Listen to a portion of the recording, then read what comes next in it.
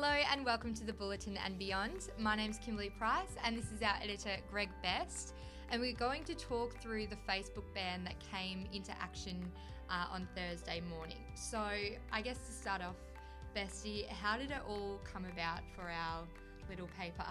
It's a big paper. It's been a big week, Kim. That's for sure. Mm-hmm. So this has been coming for a while, I guess. It's been brewing with the federal government, I guess, taking up the cause of mainstream media that has lost considerable revenue through to Google, Facebook, and under the proposed new media code, the government wanted Facebook and Google to be paying for local news that's provided obviously by organisations like the Standard through Australian Community Media and other groups. And Facebook is not very happy with that suggestion, so they've taken their bat and ball and gone home, is a fair way to describe it. And obviously we no longer have access to, we can no longer promote our content through Facebook. Our Facebook groups that we'd set up for our loyal subscribers, we're not having much luck with those either at this point in time. So yes, bit of an issue in terms of getting some of that content out there, but yes. So moving forward, looking to the future of news and the Standard, what does it mean for us, and where can people find our content the most in the easiest way? So our content is still there, and that's one thing people may be thinking that it's not. Our content is still out there, obviously available through our website, through Twitter, LinkedIn, Instagram, and of course we have a suite of newsletters that are available for subscribers and non-subscribers, which we do breaking news emails every day. There's a nightly email send that has our top stories of the day. The sports emails. There's a lot of those ways of getting it. So there's still plenty of ways of getting it, and going forward, we'll obviously be looking at other ways to get our content out there and to market our content. But clearly the best way is by being a subscriber. You'll get access to it all, and it's all there. So in the one place.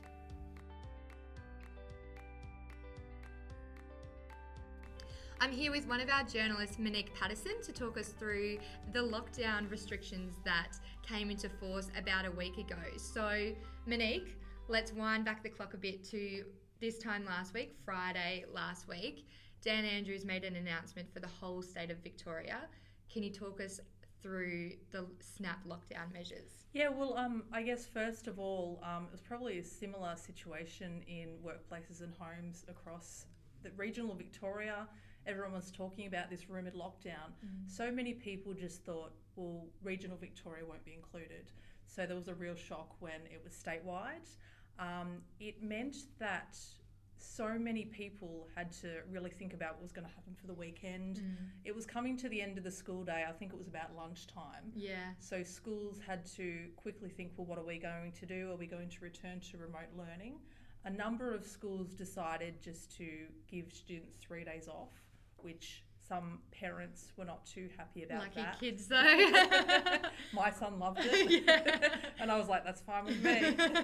But I mean, granted, some people, especially with kids in high school, said that it's another disruption to their education, and they were pretty disappointed by that. What it also meant was there were a number of couples in the southwest who were due to be married on the weekend. We've spoken to, I think, 3 or 4 couples that they were blown away by the community members who just said, okay, let's have the wedding tonight. Yeah. So literally had 2 hours to organise their wedding, and just said that it made it even more special in the end. It was a much stricter lockdown this time than it has been in the past, and some industries didn't even realise that for some time. For example, the construction industry. As you're probably all aware, we've been reporting how there's a housing boom in the southwest. Yeah. So many new homes being built. The construction industry wasn't allowed to work. They had to put tools down.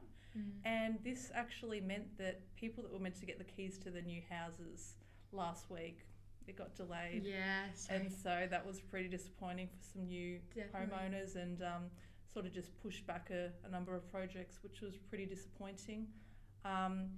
Luckily, we are out of the lockdown, which is good, and a lot of sighs of relief from a lot of people. It did have impacts on the tourism industry. They have, expressed frustration at the lockdowns that happened with little notice, and they just had another round of cancelled bookings, which was disappointing. And they fear that uncertainty about future lockdowns may continue to impact on them. Yeah. And of course it happened on Valentine's Day as well. So florists who ordered the most flowers they do ever for Valentine's Day, some of them, I guess, they weren't able to sell, which is pretty sad. And also for the restaurants who normally, host these massive Valentine's Day couple events, they were inundated with, brought in heaps and heaps of food and couldn't serve it up really. They had to resort back to takeaway options. So it was, the whole snap lockdown was kind of, it just sort of shook us in our feet, shook us in our shoes. It was really, it was just such a surprise for 5 days. So what are people saying now, like looking ahead, you just touched on with this uncertainty? Is that sort of the feeling around the region? I think that one person I spoke to in particular, and she said something that really resonated with me. She said that everyone thought 2020's over, let's move on, we're good now. But now that there was this snap lockdown, there's the fear that it may happen again on more than one occasion. So people, I guess, are really hoping that the rollout of the vaccine may help in some way prevent these lockdowns. I mean, what some people think is that the vaccine is going to stop the spread of the virus, but it just lessens the symptoms. So I think there's still going to be a lot of unprecedented things that happen in 2021, and I guess we just got to do our best to get through it as best we can and try and stay positive. Yeah, definitely. And that vaccine starts to roll out in the southwest in the coming weeks, so we'll just have to see what happens really. It's wait and see. Yes, exactly. I've got Brian Allen here, who's a Warrnambool and District Football Netball League guru for the Standard. And with the upcoming season just around the corner, bring us a bit up to speed with the news from this week. Yeah, so footy and netball season's not too far away, Kim. And we're just crossing our fingers and toes that it will go ahead this season. Obviously, it was cancelled last season due to the pandemic. So hoping that it goes ahead, and because restrictions are allowing training at the moment and sports to go ahead, we're working towards a season. So just sort of the latest news for me and the WDFNL is I had a chat with Kylie Murphy, the president, this morning, and she just gave me an update on the board and the administrative positions there. So there's 2 new board members. Marie Condon, she was Pam Muir's president of recent times, and she's done a fine job in that role, and now she's going to bring all her experiences to the WDFNL board. And then we also have Damon Harrison, who has a background in umpiring, so he's been an umpire, and so they're going to bring different skills to the table, which will be great in that respect. So there's a board of 7 members now. And just to note that they are looking for a junior development officer. So if you believe that you have that sort of skill set, or you could help in that aspect, then you better get in contact with them, I'd say.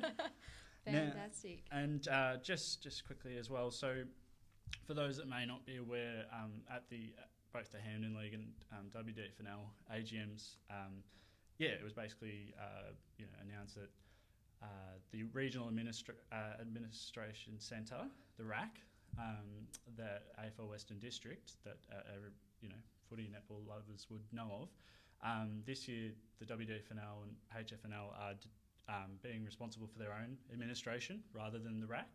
So that just means that over this off-season, the WDFNL has got 2 new administrative staff. So they are Peter Martin, and he's going to be the WDFNL's football and netball operations coordinator. And we also have Keith Whitford, who will be the WDFNL's football and netball competition coordinator. So they're just going to have a big role in making sure things are running smoothly and across both the footy and netball this season. Fantastic. And looking to Maryvale, the club has added 9 new recruits and revealed its leadership group. Can you tell me a little bit about this? Yeah, it's exciting. I've been ringing around the footy coaches in the past week, and Maryvale is, a team that came.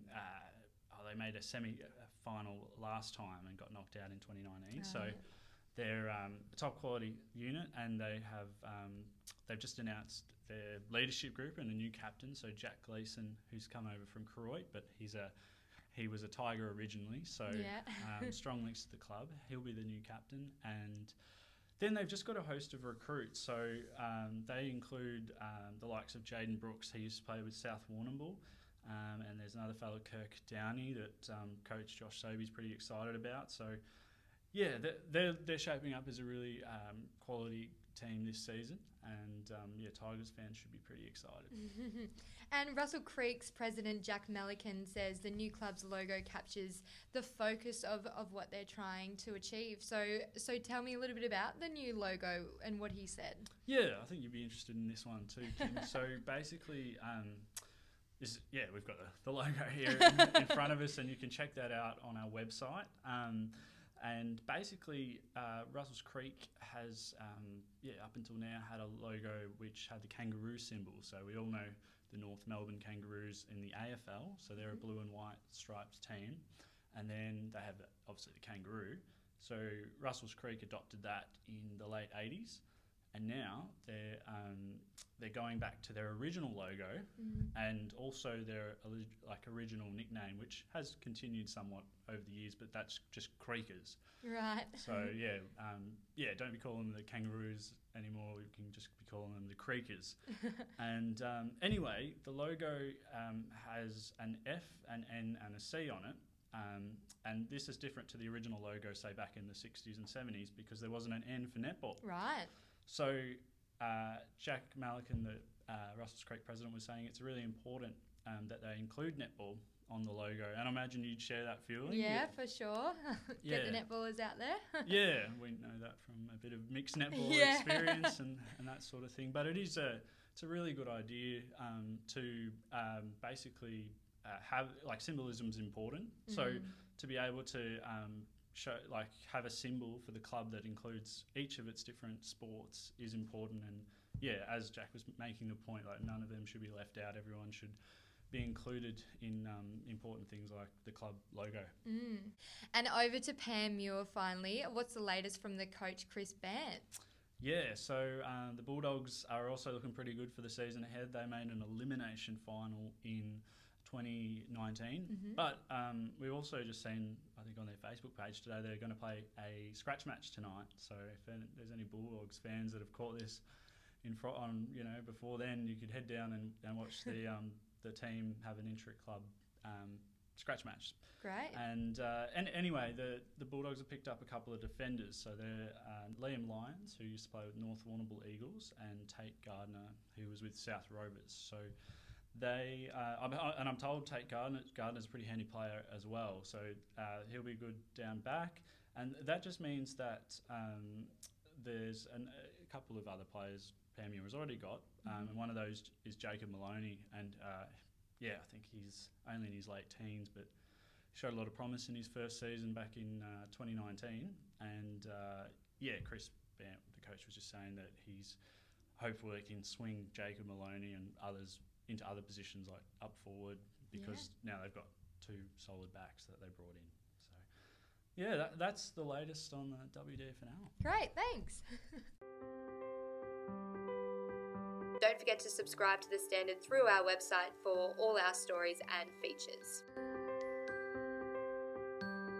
We acknowledge the traditional owners of country, the Gunditjmara people, and the traditional owners of country throughout Australia, and recognise their continuing connection to land, waters and culture. We pay our respects to their elders past, present and emerging. This has been a Warrnambool Standard production.